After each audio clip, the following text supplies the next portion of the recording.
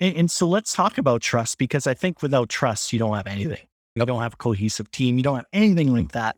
So how do you build trust? Because I think that a lot of people just assume that it will be in place because you're the leader and there's a subordinate. But in your experience, what are some ways that you built trust with your teams? Because I think, again, that's just such a fundamental component of leadership.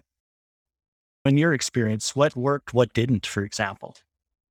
Again, I think it goes back to you don't um, punish somebody for making a good faith decision that maybe wouldn't have been the decision that you make. You approach that as, okay, we probably don't want to do that again. And here's why. Um, but you don't fire them. You don't crucify them. You don't embarrass them. That's a private one-on-one discussion. But publicly, when somebody makes a good decision, make sure everybody's aware of who's responsible for that decision. Make sure that person, those individuals get the credit for what they're doing, not you. It's not about you. It's about the people. And that's how you build trust, is that's how you make sure that people are going to do the right things by encouraging them to make decisions. But don't be worried about stepping on toes or making a mistake, because we'll live through those. But let's learn from every one of mistakes. What I tell people is, don't make the mistake twice. This is your learning opportunity. Don't keep making that mistake, but learn from it and let's move on. Would it be safe No, to I say build that trust with the people. They know they're free to make decisions and that they're not going to lose their job or be brutalized publicly if they make the wrong decision, because people make mistakes. That's how you learn. so what do you tell the people that, well, if I empower them, oh man, like it's going to be chaos. It's anarchy. We're going to have mavericks. Within limitations, you have to set the goals and the objectives. This is what we're trying to accomplish. This is your area of responsibility. You have the authority to make decisions within that lane. And here's the limit of your authority. Unless you can't get a hold of the next layer, then do what you think has to be done. And then let me know that you've done it so that we can adapt to whatever that decision may be. And I think there's just so much fear in general about stepping out of your lane and things like that. And so I really think what you're talking about are setting expectations as well. And so what role do expectations have? And how did you set them back in your experience? Because in my experience, I can't hold somebody accountable for something if I didn't tell them what the expectation was and what the right and the left boundary were, because then it's Exactly. ultimately, I set them up for failure. So how did you handle those types of things? We, as you well know, we operate under the incident command system. And so roles and responsibilities are clearly identified in that management system. Tasks and chains of command are clearly identified, and training. There was copious amounts of training that went into every one of those positions. So people didn't just one day suddenly find themselves with the title of logistics section chief or operations section chief. They came with experience. And I would think that's the same in any large corporation. Is you don't just one day walk in out of college and get the director's job or a supervisor's job. You have to work your way up to it. So it, it it's a matter of making sure you put the right people with the right level of experience. And what it might not be your standard day to day supervisors today. It might be something where you do a field expedient promotion to somebody who's got the skills and the knowledge and the expertise at this moment in time to solve whatever that unique problem is that you're facing. And it's probably different than your day to day normal business decision. Is instead of how do I maintain my distribution system, how do I take care of people? Now, that may be a different person in your organization than you would rely on for the other stuff. So Yeah. it might be in And I think picking the person who's most qualified at this time versus the person that's most senior. Again, ICS, just because you've got a chief's badge on doesn't mean you're qualified to be the particular person in the management team. Just because you're a politician elected to the position doesn't mean you're qualified. You might have the authority and the responsibility, but you're a fool if you don't pick someone who's got the capability to do the task at hand. Don't tell them that, Tom. Yes, I know. So, Well, good leaders surround themselves with experts and then delegate and get out of their way. And then they give the credit to those people for doing what they're doing. And in return, that's recognized that that was good leadership. So that's exactly what we should be telling people is get out of their way, put the right people in the right positions, let them do their job with parameters. and why do you think, in your experience, people are sometimes reluctant to surround themselves with smarter, more capable people? Because I, like you, I think when I look around a room, if I think I'm the smartest guy in the room, then I'm in the wrong room. In your experience, why is it sometimes hard for people to surround themselves? You know, I don't really know why you wouldn't want to do that other than ego and pride. That ego's got to go out the door. Turf's got to go out the door. You have to start thinking about what am I trying to accomplish and how is the best way to get there? And if I don't know something, I need to find somebody that can teach me or tell me what the best way of accomplishing something is. And you dig deep to find those experts and you never stop digging. If you're the person responsible and the leader in charge, you never stop digging for information that helps you make better decisions. And when you identify somebody who is getting things done, making good decisions, you grab them and you make them part of your team. Mm-hmm. Yeah, I would totally agree. And with that in mind too, I think it goes back to your objectives and creating a mission-driven culture first so that you know what you're trying to achieve and then you work backwards. And then in my experience, and I'd like to hear your opinion, a lot of that ego just kind of dissolves if you're putting the mission first every time. Do you have any thoughts or comments on that? No, absolutely. We manage by objective. What can I accomplish in this first operational period, this first 24 hours of this event? What can I accomplish with the resources that I have at hand? That's all I can focus on. That's doable. If I look so far forward, trying to do something that's light years in front of me because I don't have the resources or the money or the materials to do it, then I'm wasting my time. What can I do right now with what I have available to me? What do I need to continue this process tomorrow? Where am I going to get those resources, that funding, those people to do the job tomorrow? So it's multiple phase. What can I do right now? That's operations. What can I do tomorrow? That's plans. Logistics gets me the stuff that I can continue my plan into the foreseeable future. So break it down like that and think only about what am I trying to accomplish today? Another one of my favorite sayings is today is better than yesterday. Tomorrow will be better than today because we're putting things in place to improve the situation tomorrow. When you walk into the initial disaster state, it is truly amazing to see the chaos and the dysfunction. And your goal is to try to eliminate that dysfunction, is to start getting people something to make their life better tomorrow than it is today, whether it's better food, a roof over their head,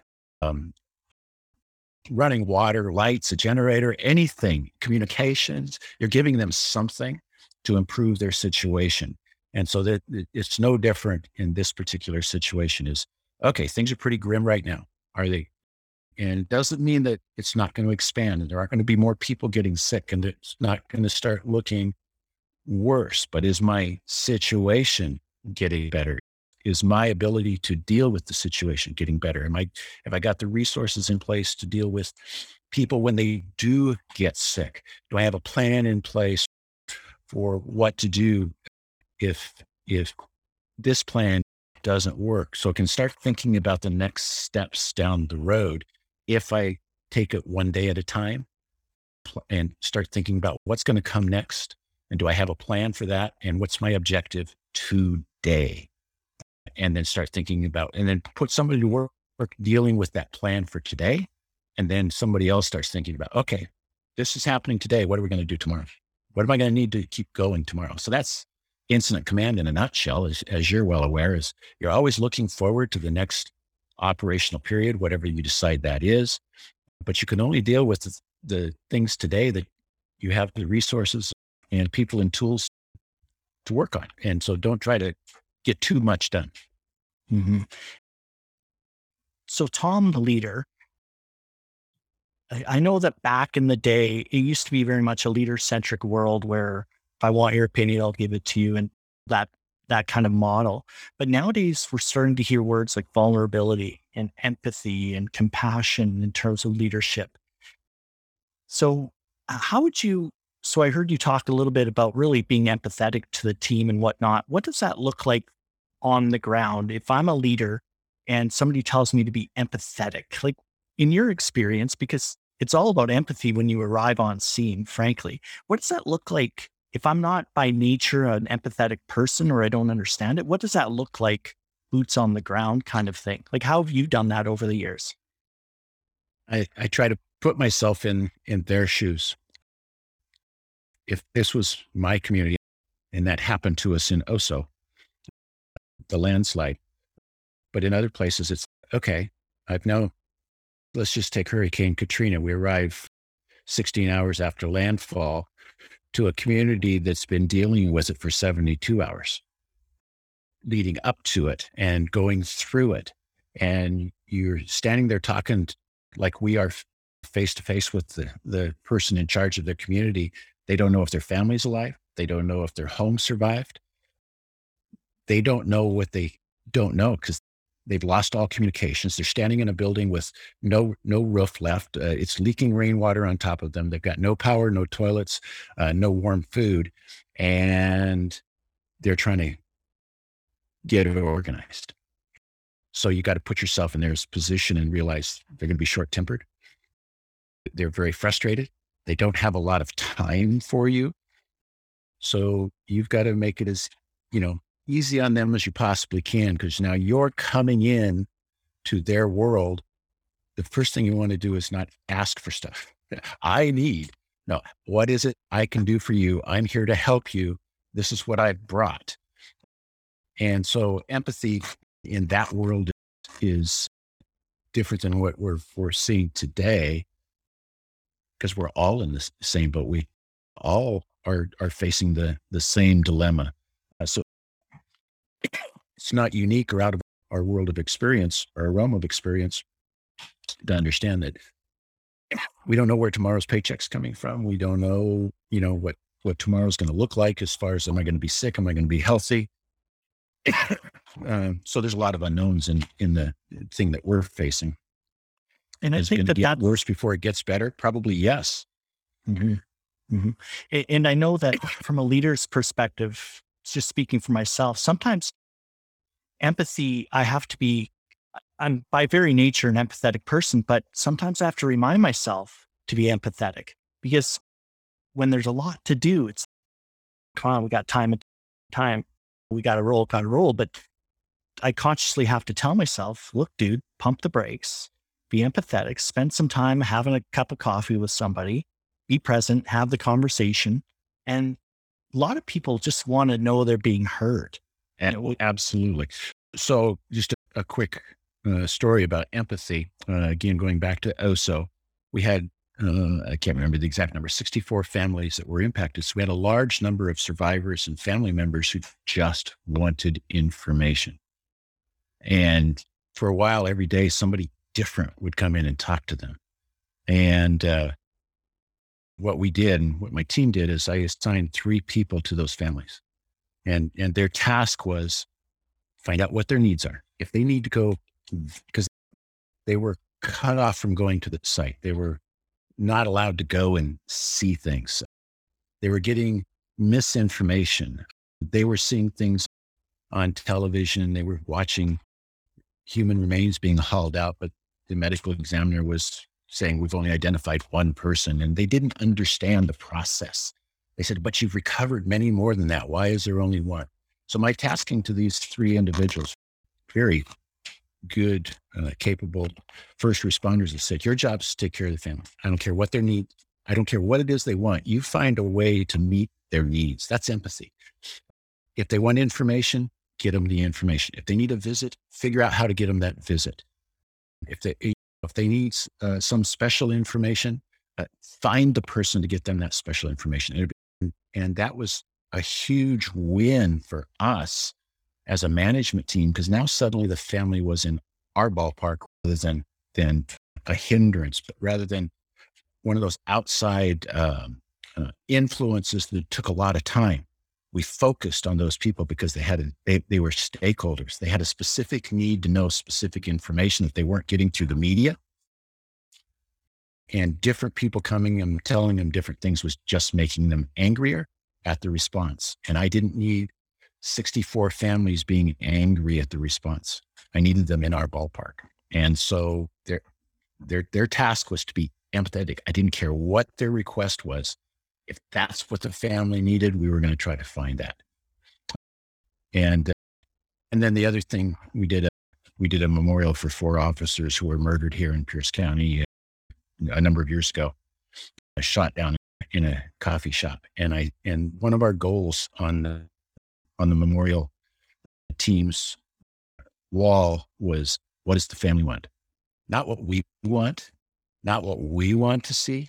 What do the families want? And it was always came back to that when we'd have our daily meeting as a team is, okay, is what we're doing what the family wants us to do? And if they don't want it, it's not going to happen. And so you got to put yourself in the position of the people you're working for and that you're striving to support. Is what do they need? Is it information? Is it support? One of the things that just drives me crazy right now is, and it's throughout my career, I've preached family support. You got emergency responders, now doctors and nurses and medical professionals working in the hospitals. And when they get off of their 12 to 16 hour shift, if they're lucky, they're supposed to go stand in line at the grocery stores and get food and water and supplies for their kids. Right. No, we've stripped those places bare. So why isn't there somebody taking care of their needs? When a nurse or a doctor comes into work, you should give the family support unit a list of needs. Okay. And that family support unit goes and stands in the line. That family support unit goes, does what needs to be done. So when they get off work, they take a care package back home so they can actually go sleep. And so our disaster response has to start thinking about the people that are on the front lines. What do they need? And how do I support their needs as an organization? And that's a whole different way of looking at things, because do your 8 hours and go home. You're off. Now it's do your 12 to 16 hours and go home. No, we got to take care of people. And that's what's not happening. Yeah. And that's a really good point from a leadership perspective. It's about knowing, like, your job is to support the people supporting the people. Yes. It's not about what is happening on the front lines. It's making sure that your team has that and empower them to just go ahead and do that. And I think that goes back to when you said your job, when you're walking around with a cup of coffee and the hand in your pocket, those are some things that you're looking for. You're not worried about how many cases do we have or all of these other things. You're looking at monitoring the pulse. And so what are some ways that you do that, Tom, so you talked about you're looking for raised voices or changes. So from a practical perspective, how do you know how things are going amongst the team? Like, how are you able to do that pulse check? Well, again, I always like to have 2 meetings, one formal meeting with my command staff, the people that are making decisions, then one informal meeting with the whole team so that everybody knows what we've accomplished today. I usually do that at the end of the day. What have we accomplished today and where are we going tomorrow? And then hear from individuals about what's frustrating you, what's not working for you. And don't wait till the end, because those fester and become huge issues if you don't address them on a regular basis. So your group of leadership that is making the decisions is one meeting, but you need to have a meeting with everybody involved in dealing with the issue, your whole team whenever possible, and say, okay, what's not working? What's causing you frustrations? And they'll appreciate it, and you'll hear and see what the little things that you might not be privy to. The smallest of things can be what's causing the conflict or somebody not to be able to get something done. And that's where you also hear about, okay, so we've been trying to solve this problem for 3 days. Why can we not solve this problem? It's because such and such down there won't approve it. Okay. So the other thing that I find is oftentimes decision makers are way down the food chain, but they're bureaucrats or they're the person that has to sign the check.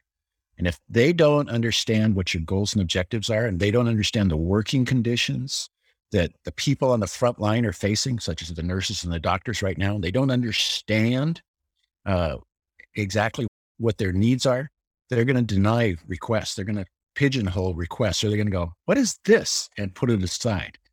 And that's where you have to dig deep and to find out, why aren't we able to solve this particular problem that seems so simple? And it's usually because someone way down the food chain is using their power to overrule the operations in the field. And that's, I think, what's imperative in this today's dynamics is it's not business as usual. Your normal business rules for protecting your accounts and managing your funds, you've got to make sure that the people down below know that this is our goals, these are our objectives, and yes, we are going to approve these kind of things without the normal process. And yes, they do have the authority to use the credit card to buy that. And yes, they do have the authority to order this material. And yes, you will pay the bill. That's what I find usually happens is somebody way down the food chain doesn't understand the current situation in the field. And you got to support the people in the field. In Whether it's people at home trying to survive. Yeah, go ahead. literally. And what I find too is those people down the food chain, they're well meaning. They're not intentionally holding something up. It's just that they're not aware of the new reality, or they may not be empowered. So one of the things that, and I'm just curious to hear from you, but one of the things is I'm empathetic. I'm like, hey, let's not get mad at them. Let's not hate them. They're doing their job as far as they know, but it's our job now to educate them or help them out. So trying to keep everyone, like, we're all in this together, right? So so often those people don't work directly for whoever's in charge of the what's going on in the field. And the bigger the organization, the more deeply rooted that becomes, whether it's a state government, a large corporation, or God forbid, the federal government. You're trying to get something approved, and somebody who only works 9 to 5 in an office back in another state has got to approve it. And that you got to get rid of those roadblocks. You've got to find a way to get around the rules and regulations that you've established for a normal business day. Are those the things that are hampering us today from getting the job done? And yes, those are the things that are causing us problems today across the board. Not easy to get out of the way, not easy to fix, but it's something that the leader has got to become aware of and ask the question, why hasn't this happened yet? Why don't we have more masks? Why are we releasing this equipment? Find out why. And that means doing a deep dive into the system as to where the bottleneck is, where the restrictions are, and whether it's a rule that you put in place as the CEO that was made perfect sense on a normal 911 day, but it's not a normal 911 day. It's a disaster day. It's a totally different world we're facing. So look at those rules, look at those regulations that have been in place for years. Find the people who are doing due diligence, doing what you hired them to do, but let them know rules have changed. Here's how we're going to now do this business. And I want to make sure we don't lose sight of the fact that when you have the informal meetings, you need to have a culture as a leader where people are comfortable saying those kinds of things and bringing them up. And that work happens long before that particular meeting. Would you agree? Absolutely. You have to instill that confidence in people that they can speak up, that there shouldn't be any fear of, I'm going to lose my job if I tell somebody that what you're doing is causing me frustration. Okay. What am I doing that's causing you frustration? I need to stop that. And that is a tough one. But trust me, I've been called out by my own people. Says, Tom, you need to stop doing what you're doing because you're putting a kink in the works. Okay, got it. I will stop doing that. And you just got to recognize that we all are going to make mistakes. We all are going to occasionally step out of line. And if somebody calls you on it, go, yep, you're right. That's your job. I'm going to step back and let you handle it. That's usually what happens. If someone says, Tom, I'm dealing with this. Let me deal with it. When I need you, I'll let you know. Okay, got it. I'm out of here. You keep doing what you're doing. I think the best example of that was, again, at OSO, when we couldn't get things approved because the county had to approve every financial expenditure. My logistics chief actually went down on day 4 or 5, took the finance director for the county out into the field and said, hey, let's go have lunch at this place that you're not allowing us to have a contracted food service. And as her plate of terrible food is filling up with rainwater because it's pouring down rain, she's going, is this how you guys are eating? Yeah, that's how we're eating. This isn't good. Or showing her why we needed a fuel truck and that the excavators that were knee deep in mud couldn't drive 20 miles to the only gas station that was open, that we needed a fuel. So just making them understand and giving them a clear picture of this is the world we're living in. This is why we need that stuff. All of a sudden that roadblock opened up and became a clearer path for getting things done. Because now that person who was legally and tasked with the responsibility of watching finances understood there's a need for these things out there. And if I have a question, here's the person I go to say, why are we doing it this way? And so that took 5 days, but by the end of 5 days, it got better. Things got better the next day. Because you've just described every finance department and every corporation across the Exactly. And you can do it in a respectful way. There's this perception that, well, you know what, I'll go talk to them and I'll change things. But I think ultimately that's probably not the optimal approach. So you can certainly lead upwards and you can talk to people as human beings. Would you agree? You have to talk to people as human beings and understand where they're coming from. I hired you originally to do this. We're going to change the way we're doing it because here's why. And here's what I need you to understand. And thanks for doing what you're doing, but we got to change the way we do business. I've always heard too, the irony is organizations, during a disaster, a lot of processes are changed and so on and so forth. And monetarily, your accountabilities go up and all these other things, and you can buy whatever you need. So if the disaster ends on Friday and then Monday, business as usual is, sorry, you can't get business cards. When Friday, you just spent $1 million on security fencing. I've always found that interesting too. So that's part of leadership too, where you have to manage Churchill was a good example. Great wartime leader, but post-war was an absolute disaster. So as leaders, we have to know what environment we're operating in, because you can't use, if all you have is a hammer, every problem's a nail. So knowing the nuances. I think the other thing that I think people need to realize at all levels is how our system of government works. And I think one of the frustrations for everybody, and you look at social media and it's a bit different in the United States than it is in Canada, but all disasters start at the lowest level of government. And you as a business individual, if you own a business in a city, your first point is city within area of knowledge and resources, then you go to the city and say, I need help. And if the city can't do it, they go to the county. And if the county can't do it, they go to the state. And then the governor goes to the federal government and says, we are out of resources. I need help. And that's what's playing out right now. But people are frustrated because the federal government's not jumping in and doing this, or the state's not jumping in and doing this. And I've been called on the carpet many times by trying to insert a federal resource at a state level. I say, you can't do it. I haven't been called, but I've had to counsel my people. I says, we can't do that because the state has not asked us for that resource. And people just get absolutely frustrated to no end. But those are the rules we live by. And right now, those rules haven't changed. and probably won't change is the feds are there to support the states. And until the governor makes that official request for that local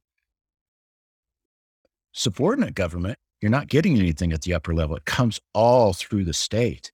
And so if a governor is focused on the big city of Seattle and a small town of Ording wants something, they haven't asked for it, they're not getting it. And that's what people don't understand. And that comes down to businesses as well. You got to understand the flow of support all starts at your local government and goes up through the governor to the federal side.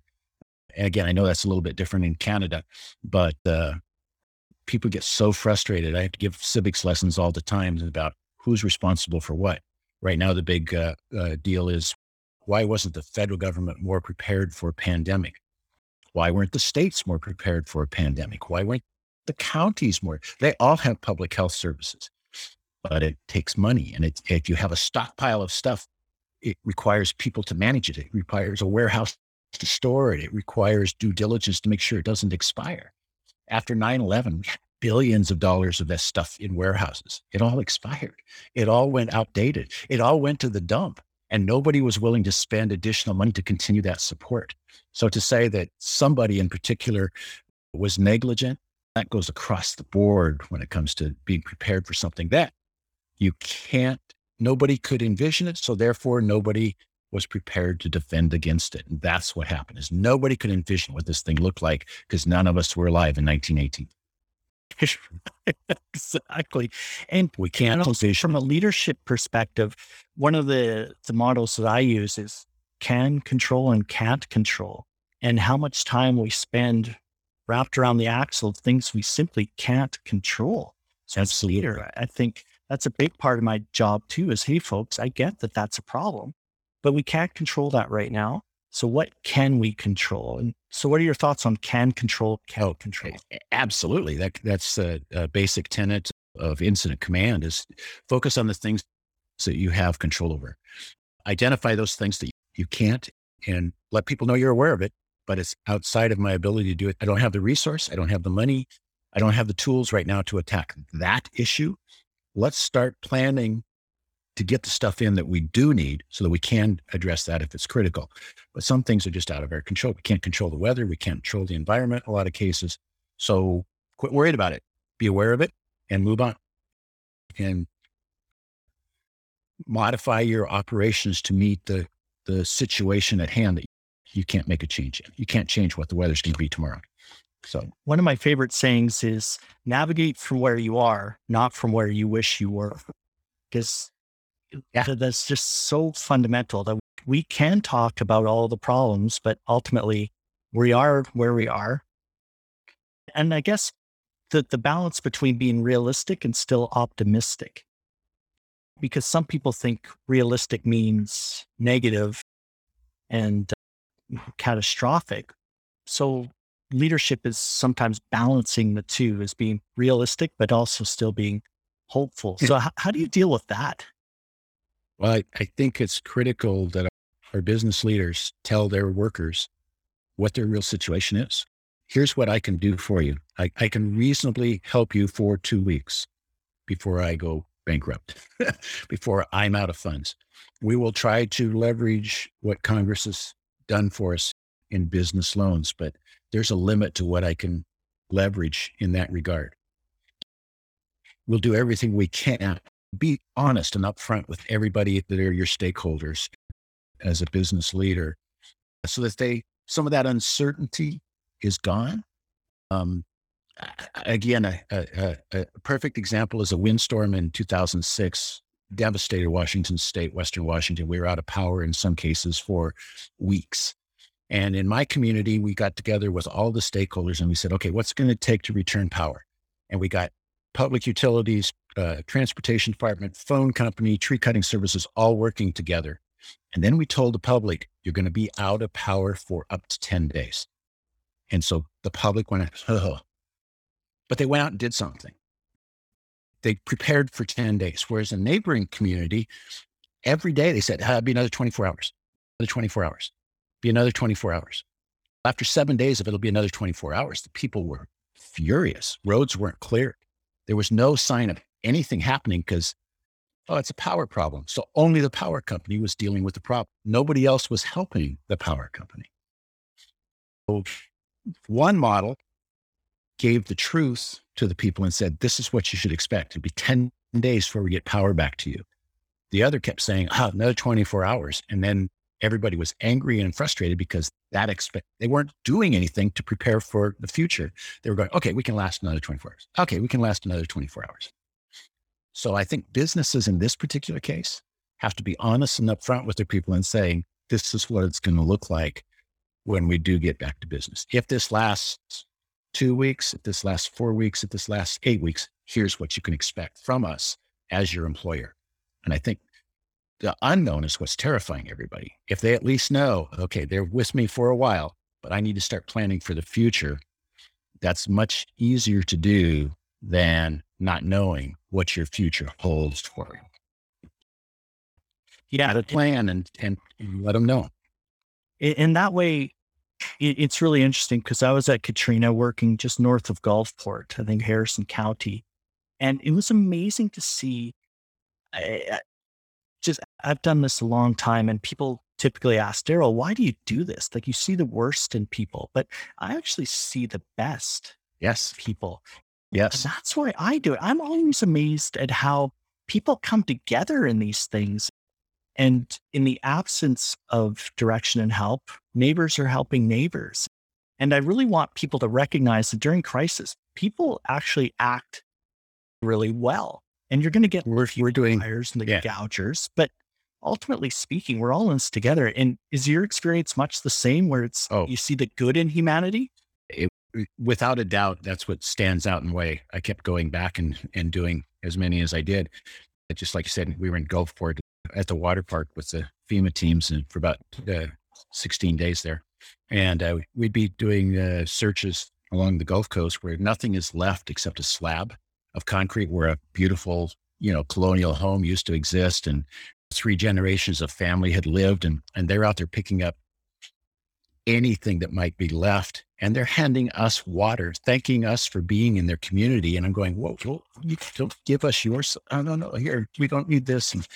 And then other places you go in Greenberg, Kansas, after a Cat 5 tornado leveled it, within 24 hours, entire communities have come together and there's truckloads of people helping the people who lost homes, families and friends just coming together and collecting what belongings are left and patching up what they can and feeding each other. Yes, that's exactly what I saw in every disaster was the goodness of people and not waiting for government, and not being frustrated by the response, just recognizing that government can't be all things to all people, that I have to take care of myself and my neighbors and my family, and I have to be self-reliant. And I think we're starting to see that in a very big degree here with this particular event as communities are coming together, people are taking care of one another, people are watching out for one another for the most part. Mm-hmm. And that's what I want to take away from this is, yes, people are going to take care of people, but they got to know what's coming next. Absolutely. And we're all in this together. So to wrap it up, Tom, with all of your years of experience, what's maybe 1 or 2 pieces of advice that you could give to a corporate America, corporate Canadian manager who's facing a crisis? Maybe it's not just COVID, but moving forward. So if you were taken for coffee and you had a couple minutes, you sat them down, what would you tell them? Because they don't have the same experiences that you've had. So what would you try to help them out with? Again, take care of your people first and foremost, because they're the lifeblood of your organization. If your people aren't there when this is over, your business won't be there. So focus on the people. Communicate with them on a regular basis. Let them know what's happening, what the plan for the next foreseeable future is. And recognize that you are not going to make everybody happy, that you cannot fix everybody's issues, that you are not responsible for everybody's issues, that taking care of family starts at home. Focus on the most vulnerable, focus on those that need the most help, and recognize that there's a limit to what you can do and should be expected to do. But Perfect. build a team, man. It might be a new team, but build a team to help you through this. Don't try to do it alone. I love it. I love it. What a conversation. Tom, thank you very much for You're taking welcome. the time out of your schedule. And I recognize that during this particular event, a lot of us are self-isolating, but thank you for taking the time and helping us out on this. I'm eager to see how this fleshes out and how it's taken. I'm more than honored and privileged to be a part of this. And with all the lessons that I've learned, I'm always willing to share because they're really no different. Whether it was 9/11 or Oklahoma City or Katrina or this, the lessons are the same. You got to deal with people. Agreed. All right. Thank you, Tom. You're welcome. All right. Take care.